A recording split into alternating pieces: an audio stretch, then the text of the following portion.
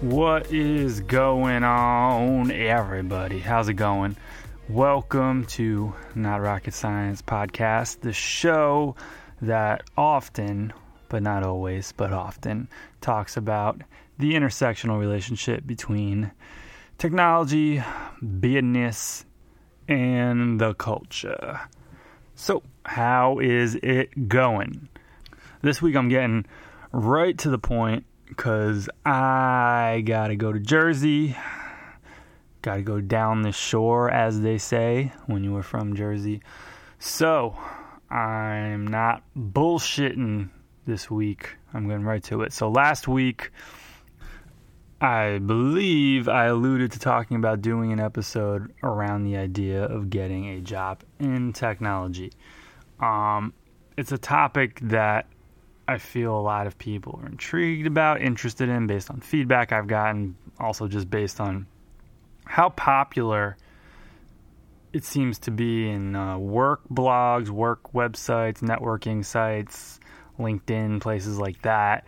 It's something that just kind of constantly finds me. Like, I don't really look for it. It just kind of finds me, sometimes in evolved forms, as far as the headlines go, but something that I just see a lot, I have experience in, and a lot of these blogs, I just read them just from an interest standpoint. I'm like, all right, where are we going with this one? And they piss me off a lot of the time. More often than not, I read it and I just get pissed off because sometimes the writer even talks about that they work in the technology industry and they talk about their personal journey, or sometimes they don't and it sounds like a career coach or someone wrote it, because the lack of personability, the lack of granularity as far as the extent in which they go into detail is so lacking. It is absurd. It is so just basic boilerplate.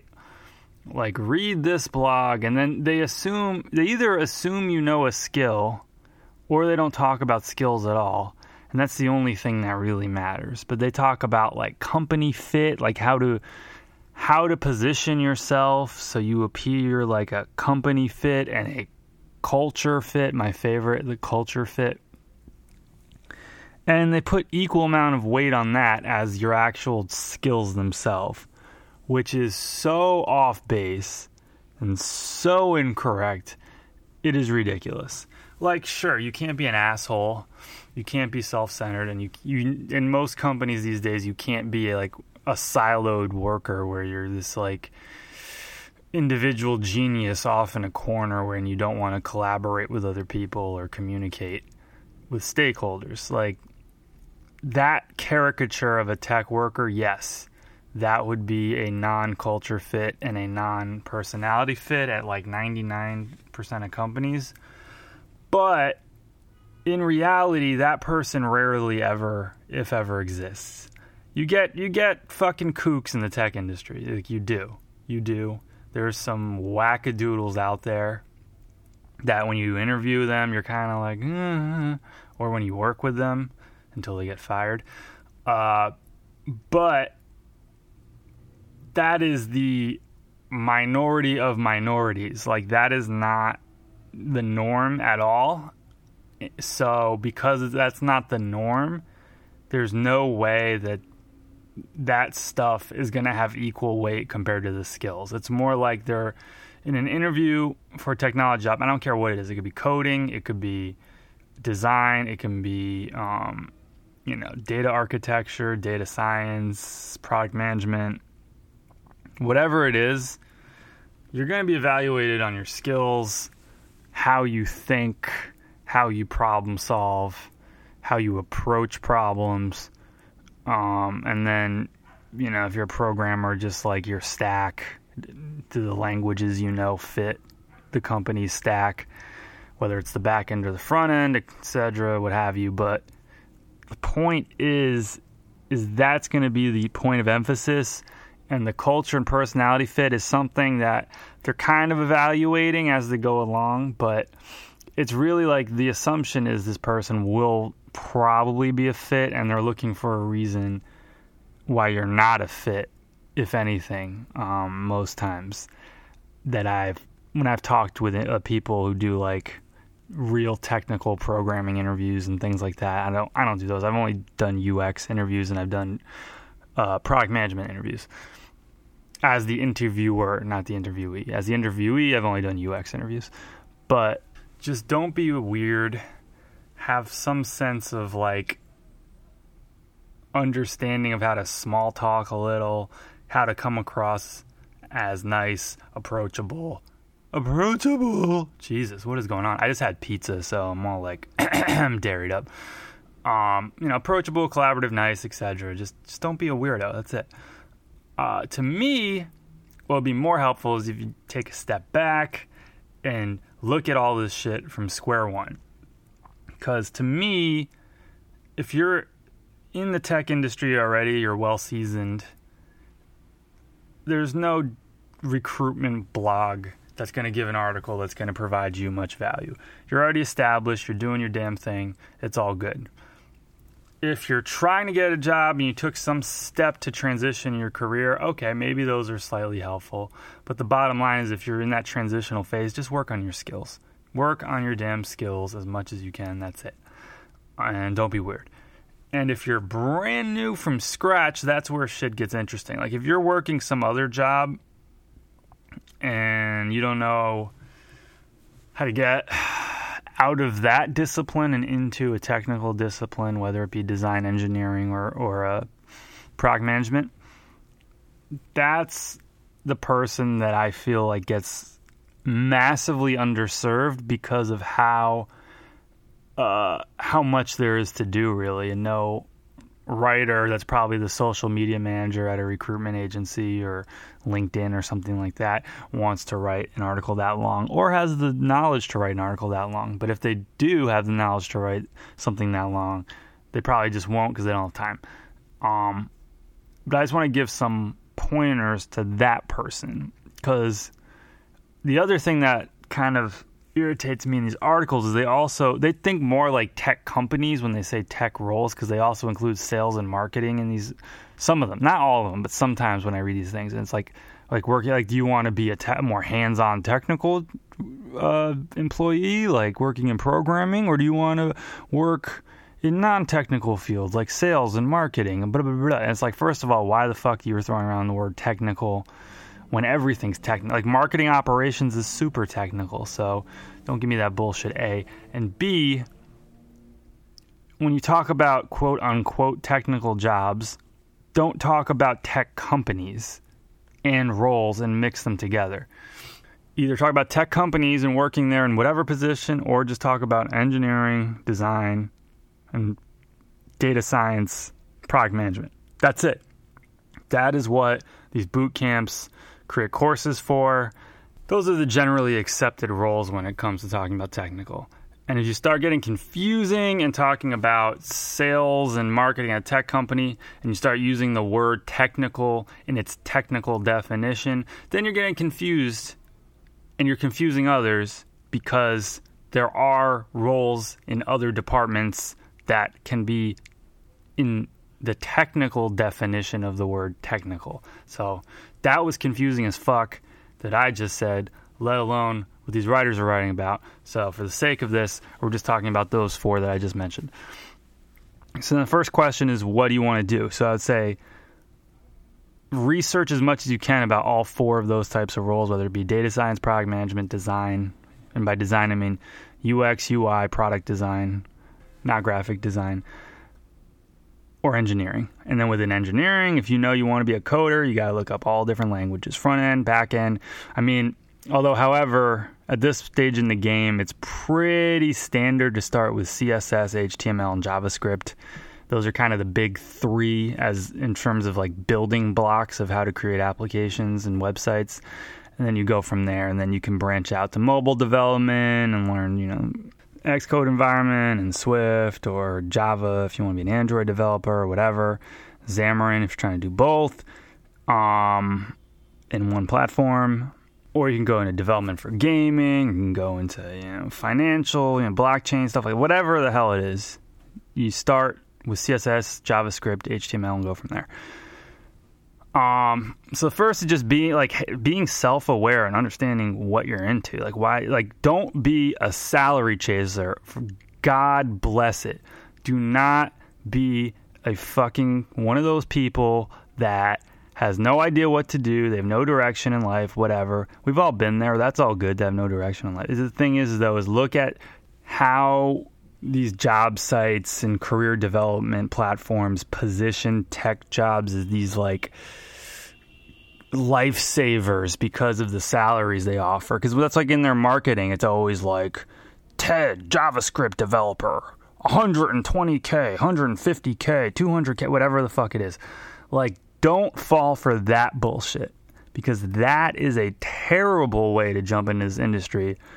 Because it's like anything else. If you do anything for money and you have no love for it, you're going to fucking fail every time. You're just going to fail. I don't care. You're going to fail.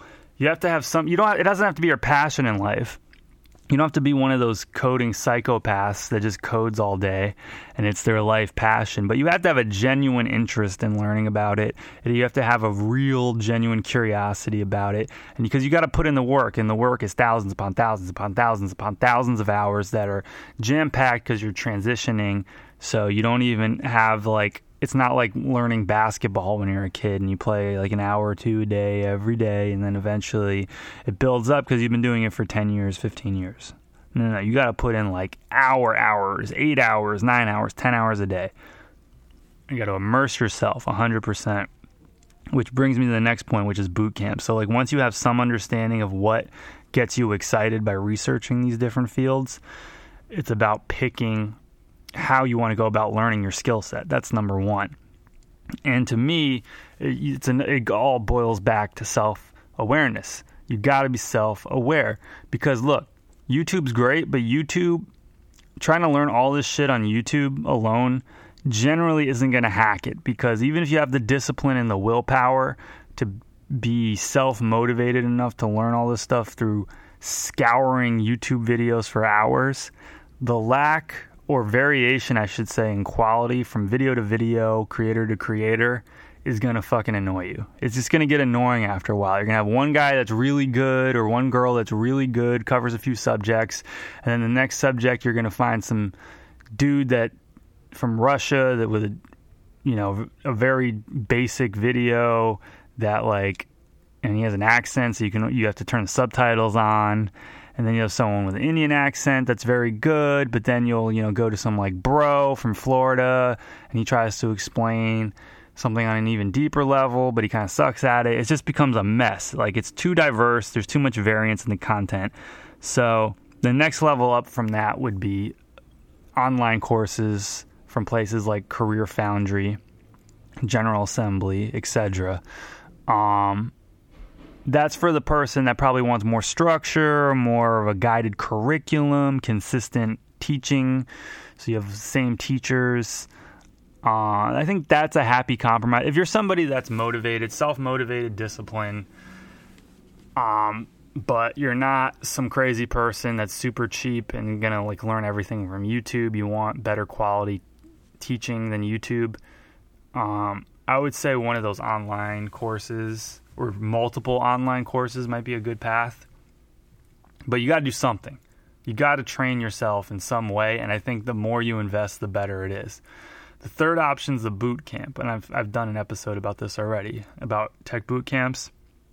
To me, the advantage of a tech boot camp is more so the network you build. As far as instructors, you get face-to-face time with them on a daily basis. You get other people that you go through this process with. They become your friends, become your colleagues, they become your LinkedIn connections, etc.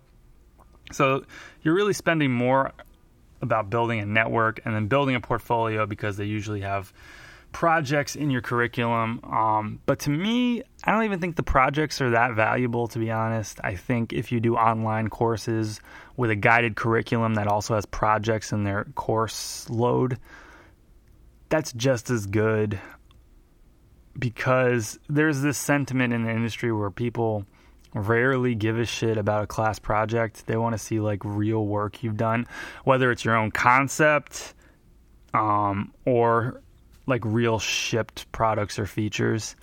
That's generally people care about, and it's usually the latter by far the most. And then if you created your own app on the side but you're still saving up for a development shop to work on it, like that's admirable, because it shows natural kind of go-getting. It shows an entrepreneurial spirit, it shows some ingenuity on your part. So creating your own project from scratch is probably even a better option than class projects. But if you really want multiple projects, go for it. Do your class projects. But it's really more the network if you do a boot camp, and the education if you do a boot camp or online classes. That's the most valuable. But I understand how they market these courses and these boot camps, because you do need some sort of portfolio, whether you're making your own apps, whether you're doing pro bono work, whether it's class projects. You're not going to get a job, at least in the design field, without a portfolio. And the same can be said for development work as a programmer or coder. Like if you don't have your own GitHub, you haven't made your own site so you can show, it's going to be tough. You better ace those coding challenges then. Like it's going to be tough. And I don't want to talk too much about getting a job as a programmer or developer, because I haven't done it, but I have lots of friends that have done it and have been the interviewer and the manager and the director, and I've talked with them about this. So I know a little bit. I've also been at companies where I had to sit right next to the person going through the coding challenge, and I'm kind of like just like watching them on the side while I'm supposed to be making my thing. And it is quite the pressure cooker. I mean, whiteboard challenges are also pretty pressure packed, but I think a coding challenge is a bit worse. I saw some freaked out people on interviews in my day because sometimes the manager is a little quirky too. And when that happens and the person's not expecting it, and they ask these weird questions that obviously throw off the interviewee, it just makes everything weird. And I'm just kind of sitting there like, sorry, man. I don't know. It's weird, but good, because they're a little bit more direct. There's less wiggle room to bullshit, because a lot of it is very binary. Like you either know it or you don't know it. So that's what I appreciate from programming interviews. But point is you got to figure out all this stuff first. You got to figure out what your budget is, how much you have saved, how much you're willing to spend. Because a boot camp back when I did one like 5-6 years ago was 10 grand. From what I hear, it's more than that. It's in more like the 14 grand territory.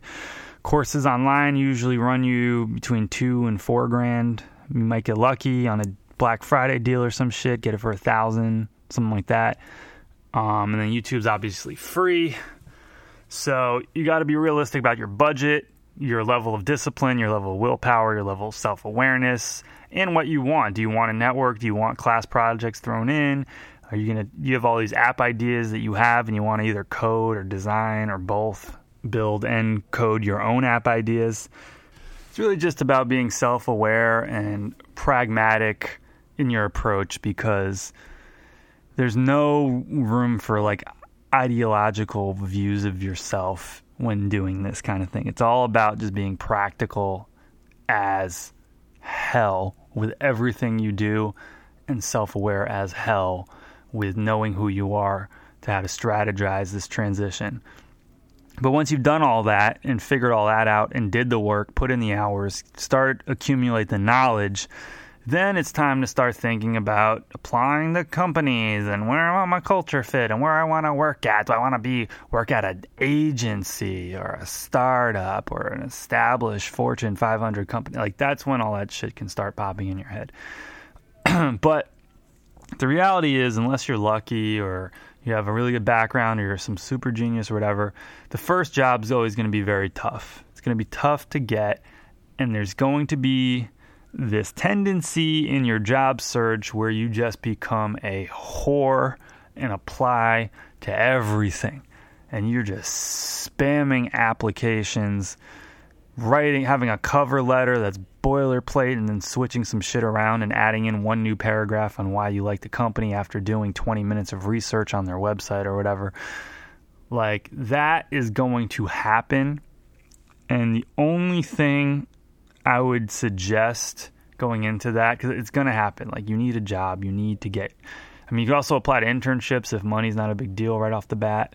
I would highly recommend applying for freelance roles because they're a lot easier to get than permanent roles right off the bat. I know you're going to have to pay for your own health care, God forbid, but you should be making enough hourly where it doesn't really matter as long as you're generally healthy and don't need a premium plan. Just a little pro tip. That's how I got into it with my first job, and a lot of places are freelance to perm. So if you prove yourself, you should be good to go. But yeah, they're just much, much easier to land than full-time roles right off the bat. But back to what I was saying before, when it comes to your search, I would recommend asking others if possible, and figuring out what type of fit you want, and treat it kind of like an e-commerce website. It's like you don't have to turn on all the filters, but generally when you look for something, you turn on some kind of filter, whether it's the price filter, the sort, first to last, last to first by price, or by, color if it's for a certain product. Like, there's just a couple filtering options you generally turn on when you search for something. And that's what I would say with a job search. It's more like figuring out what you don't want more so than what you want. And just don't waste your time on applying to those types of places. If you like a lot of structure and you want, a lot of resources available and not having to jump back and forth and being very focused on your role and working collaboratively on a team, like, all right, maybe I'm not going to apply to lean early stage startups. Maybe that's not my thing. Or vice versa. You don't like structure. You like wearing a ton of hats. Maybe you're not going to apply for like massive 1,000+ employee companies.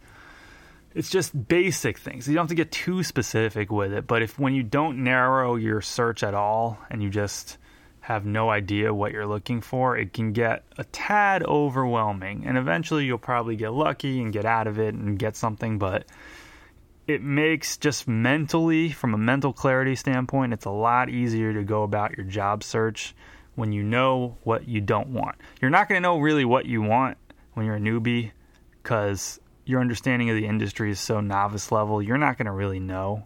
You got to get your feet wet a little. But you might have an inkling on what you don't want from previous job experience, or, just by knowing, again, having self-awareness.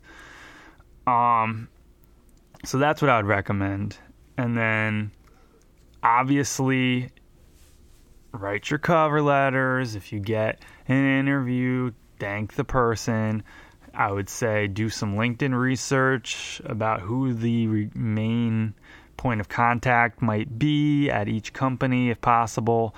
Make sure on LinkedIn you turn on the options in your settings that you're open for roles, and you write a little description on what you're looking for in the text area, because that's a big deal. And recruiters in general are a big deal. There's a lot of like negative connotations in the industry sometimes when it comes to recruiters. I don't really know why. I think it's more people hiring than applicants. I think that's where the frustration stems from, them not knowing how to find what you as the manager is looking for. But from an applicant standpoint, I've had nothing but absolutely fantastic interactions with recruiters. I have kind of like a network of recruiters that I work with now. They've been great to me. I've gotten multiple positions through recruiters at this point.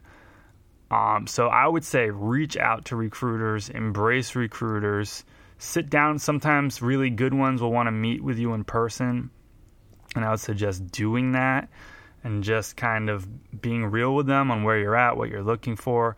A lot of times recruiters have roles that they're trying to like basically fill almost at like a desperate level, and they because it's usually certain types of companies that aren't very sexy to people with lots of experience, like banks, like, you know, Bank of America, American Express, Citibank, Comcast, Verizon, places like that. Very big companies, but just not very sexy.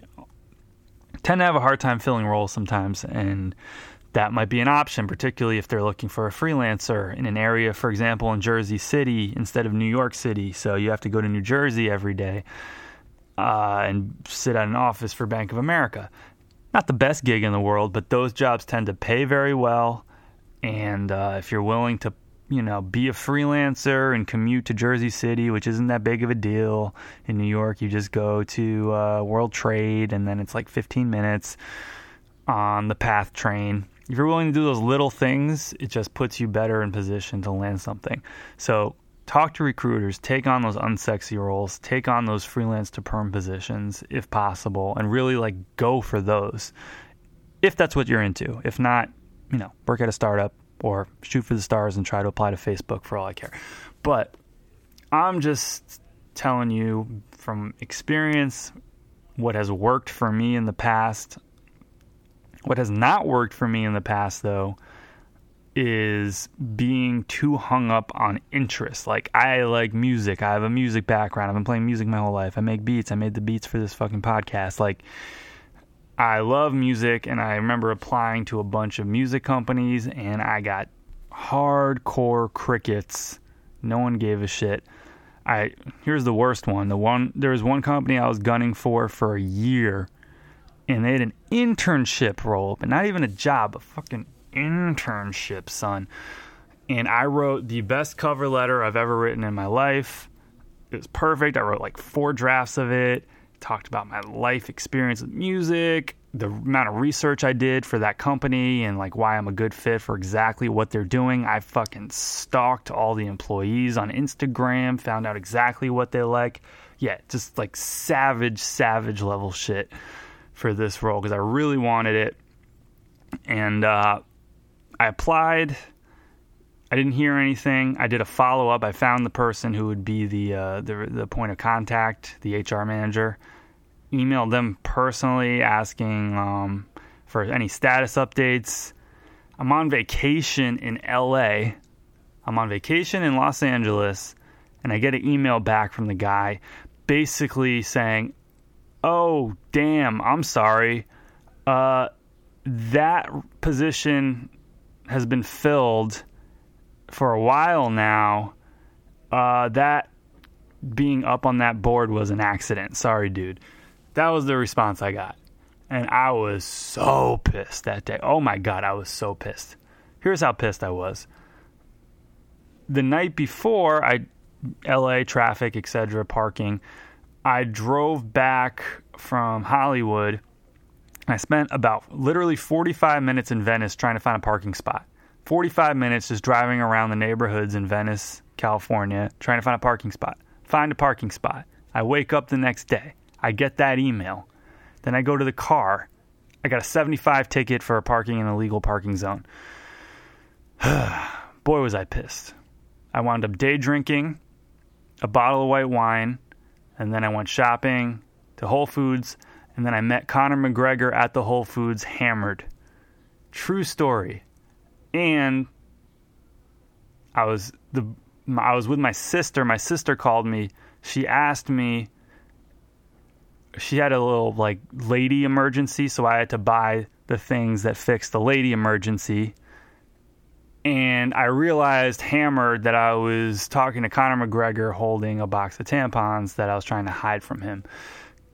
Yeah, that all happened that day where I got my somewhat rejection, somewhat apologetic letter from the HR recruiter at this company I was gunning for. So, point being, don't let your personal interests sway your job search too much. It might bite you in the ass. But those are the main tips. And then the interview, it's just know your portfolio, create your damn portfolio. And it should be a website this day and age. You could still do the PDF route, I guess, particularly if you have projects that have NDAs attached to them. But I would just make a damn Squarespace site at this point. It's not hard. If you want to get more designy with it, I suggest Webflow. It's better than Squarespace or WordPress in terms of design flexibility. But as far as your first portfolio, make that shit easy. And Squarespace is probably the easier than WordPress. So I suggest that. Just from the ease of use, because you don't care about SEO. WordPress is great for SEO, but you don't give a shit about SEO for a design portfolio. And just know it to a T. Write your case studies, be thorough, and know them to a T. Take a class on job portfolios for UX. I'm starting to get very into UX here, just on my personal experience. This doesn't really mean much if you're a PM or a developer or a data scientist or analyst or whatever, but for UX portfolios, take a class. There's a guy, Joe Natale. He's a 27-year UX vet. He has a class on portfolios that's good. Sarah Duty has a really immersive online course. She was the first ever teacher in New York for the General Assembly boot camp. Her program's more expensive. It's like $400 or something. Joe Natale's is cheaper because it's just a teachable.com course. But I would also study the art of building a portfolio for UX correctly, product design correctly, and know it, and just know your work in the interview.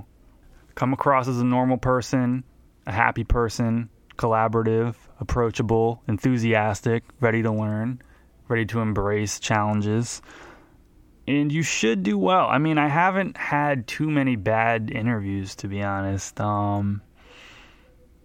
I really haven't. The interview part isn't that scary for me, at least in my experience. It's more all the other stuff and getting your foot in the door for an interview. Now, I haven't aced every single interview I've ever been on. I've been on not the best interviews where I kind of jumble my words too much, or I say something that clashes with what they're doing, because I'm kind of open. I mean, I have a fucking podcast, for Christ's sake, and I curse on it. I'm not someone that holds back in my beliefs, and my beliefs are my beliefs. They're not everyone's beliefs. So, yeah, I've had interviews where I could tell things aren't going to go from here too far. But I've never had an interview where I was, scared or intimidated or anything in terms of the level of knowledge. If you know your shit and you know your work, you'll be fine on most interviews, and you're not super creepy. If you're super creepy, maybe work on that. But I don't know if I can help you. And that's it. All right.